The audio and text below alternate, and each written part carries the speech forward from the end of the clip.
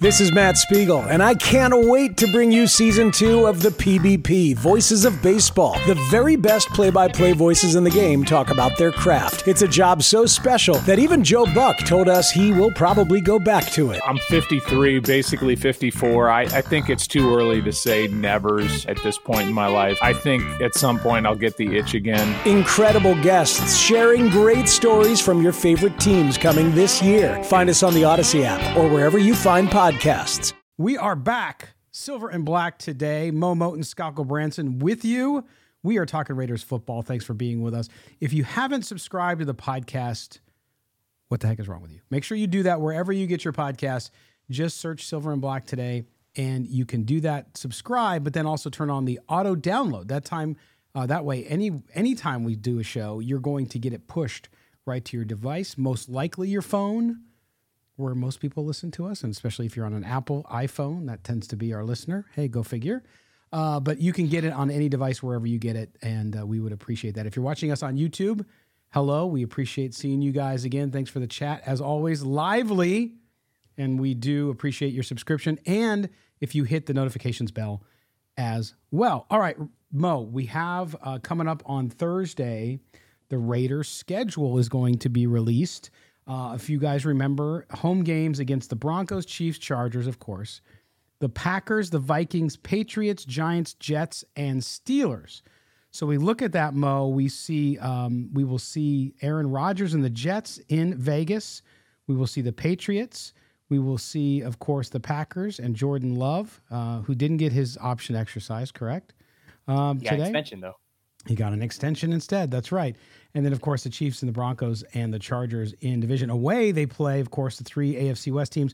They also play the Bills. Our good friend Evan Grote, though, is very upset because they're probably, and I think they are, playing the Bills in London.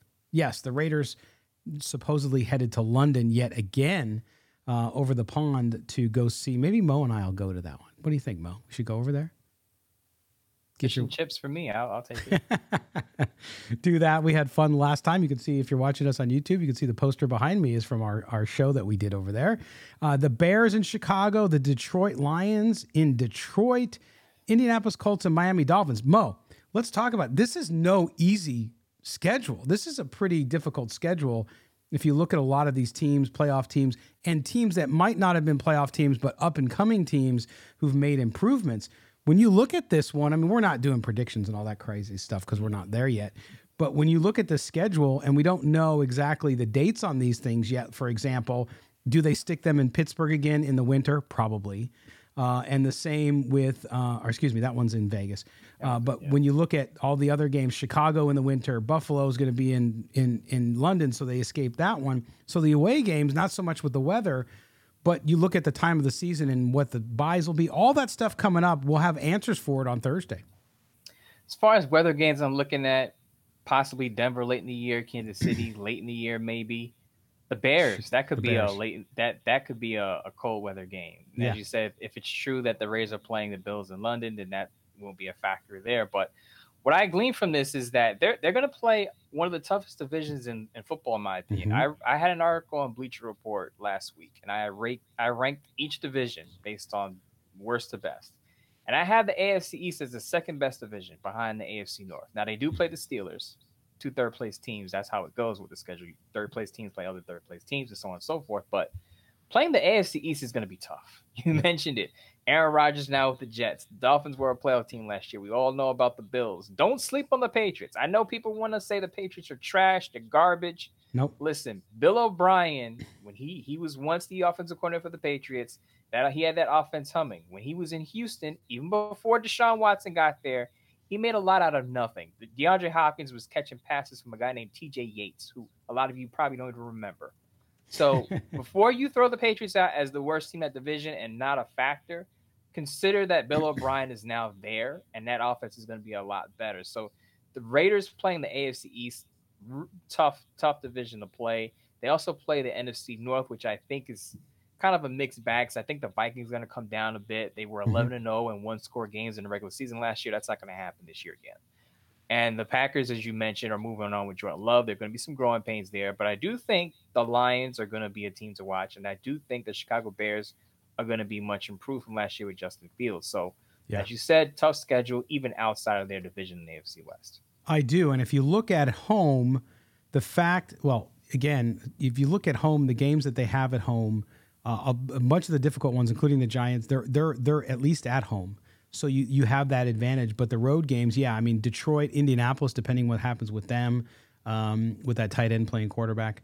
And oh my God. I got it in. Yay. You like it, don't you? But anyway, yeah, so a really tough schedule for this Raiders team. And it just ended up that way. It wasn't, I think, any nefarious. I know Raider fans will quickly go to the NFL trying to screw the Raiders. But the way the matchups work, like you said, with the third place teams and then the rotating schedule with who you're playing divisionally, that's how it wound out. But it's going to be fun to see what dates these are. And I know Raider Nation out there are excited because this is when they start. As soon as they get that schedule, they can book their flights, they can book their rooms, they can do all that stuff and get ready for a great year because Raider Nation goes everywhere.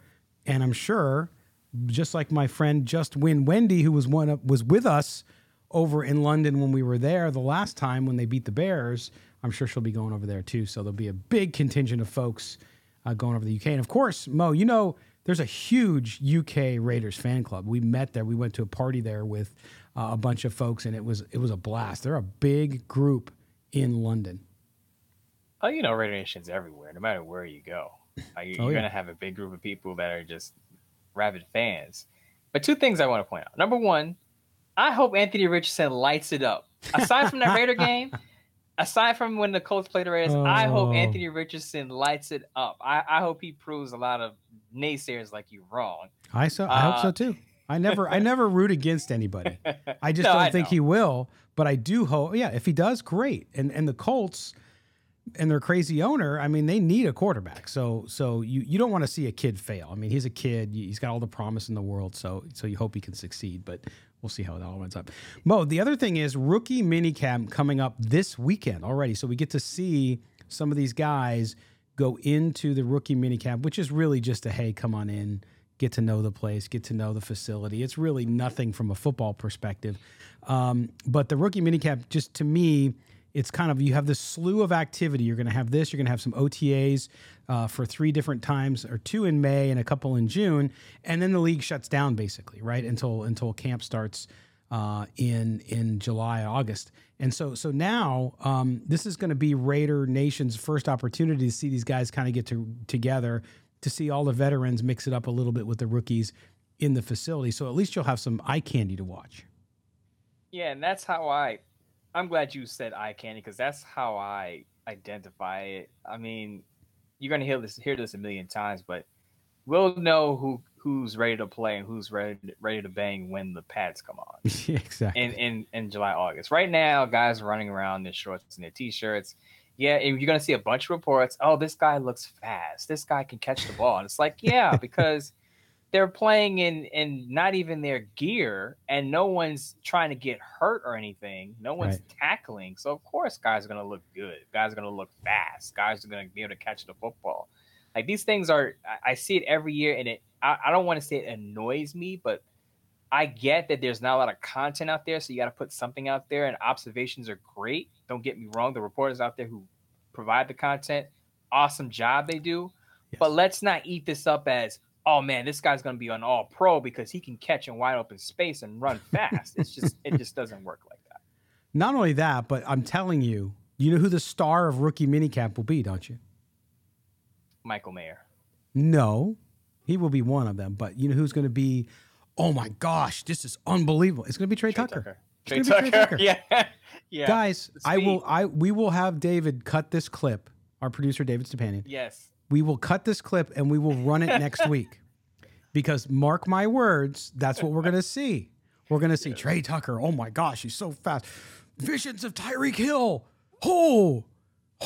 Right. You're right. So we're going to get that. I'm telling you, I'm calling it right now. You're absolutely right, Scott. So we will play this, and if I'm wrong, then I'll eat my words, but I don't think I will be. So let's remember who was the star of training camp a couple of years ago. Brian Edwards was supposed to be T.O./Randy Moss. Shout out to our guy Levi Edwards, does a great job. Yes. We're not making fun of him, but a lot of people were saying, "Oh, Brian Edwards is gonna be this and this and that. And he was the guy at these off-season workouts. And got to the season, he was super inconsistent. Now, he did have some bright moments. Yeah. But he was just super inconsistent. That's why the Raiders traded him to Atlanta, where he didn't catch on, by the way. Now Bryan Edwards is with the Saints. They signed him because he has that connection with Derek Carr. They can use him there. But all we're saying is that be excited for these rookies. Definitely be excited because there is some action going on. But, you know, let's put everything in perspective. These guys aren't hitting. No one's tackling anyone. They're not going 100% full throttle. And they're not playing the defense or the offensive playbook. They're just running around. Right. And remember, I mean, and I'm not going to name names because I'm wrong all the time too. But there were a couple writers who told us don't underestimate Tanner Muse. This guy can play. This guy can play. Okay, so there you go. Now he is still in the NFL, so I'll give him that. He's with Seattle. Or at least he was. I don't know if he is still, but anyway, that's how it all works out. And but then Mo, then you have OTAs. Same thing with OTAs, especially now. That's the thing to understand with the NFL in the last 10 years. There's no contact. They can't make contact like they used to. And to Mo's point about until you get to regular camp, when you put the pads on, the only thing they're doing really is relationship development, right? They're going out there when you have the veterans that show up for camp. They're going out there. I know a lot of Raider fans are going to want, will Josh Jacobs show up? Yes, he'll show up. I don't see Josh Jacobs doing anything that's going to jeopardize him playing football, even though he wants a new contract, and who knows if that'll still happen. But OTAs will be the last time fans will be able to see the team a little bit before we head into that the doldrums of the summer. And there's really no drama there. I think the drama only comes around, I think, June 1st with Hunter Renfrow, maybe a couple other players, but that's it. Yeah, two things. And one thing I want to say this really clear that we're not saying that OTAs are meaningless, because the one thing I do like to see at OTAs or read their reporters' observations with is who lines up where. Because sometimes you get an idea of where a guy's going to play. So I know there were kind of whispers about will Dylan Parham move to center. Now, Andre James is still there, so that probably is going to happen. But I'm interested to see where Dylan Parham lines up. Is he going to be on the left side? Is he going to be on the right side? You don't want to pay too much attention to who's with the Stars, the first unit, the second unit, because that can always change. That's usually fluid. But, you know, is Chris Smith going to be, you know, the safety next to Trayvon Merrick? Or is it going to be Marcus Epps? You know, is Corian Bennett going to get an early look at being with the first unit or not? Who's going to line up opposite Nate Hobbs? Where will Nate Hobbs line up primarily, in the slot or on the outside? So position-wise, you want to pay attention to that because it can give you a clue as to where guys are going to line up come the regular season. And then who are they going to pull off of St. Rose Parkway to play linebackers? If you're familiar with where the Raiders headquarters is, right off St. Rose Parkway, it's pulling guys in there too. I mean, they're going to need guys just to walk in there just to take spots during drills. I mean, that's how bad it could be, but we'll see how it all goes down. But OTA is coming up in May. They have the 22nd through 23rd, and I think then the 25th, and then a couple other dates before you get into June and July. So there you go. But at least they'll get to see these guys in some silver and black, which is always fun. You get some picture days done and all that jazz, some interviews. Obviously, the folks on the ground that cover the team will get some of those. Those are always interesting. And then the UDFAs, man, the undrafted free agents. You start to see those stories come out pretty soon, too, as those guys get into camp, and really more so around OTAs and some of the drills that they do there. So it's all good. All right, when we come back, we're going to talk more about the Raiders. We're going to talk more about a former Raider who had a big day this past week as far as his legal standing. Well, that's Henry Ruggs. We'll talk about that when we come back. You're listening to Mo and Scott. This is Silver and Black Today, an Odyssey Original Podcast. Stay right where you are.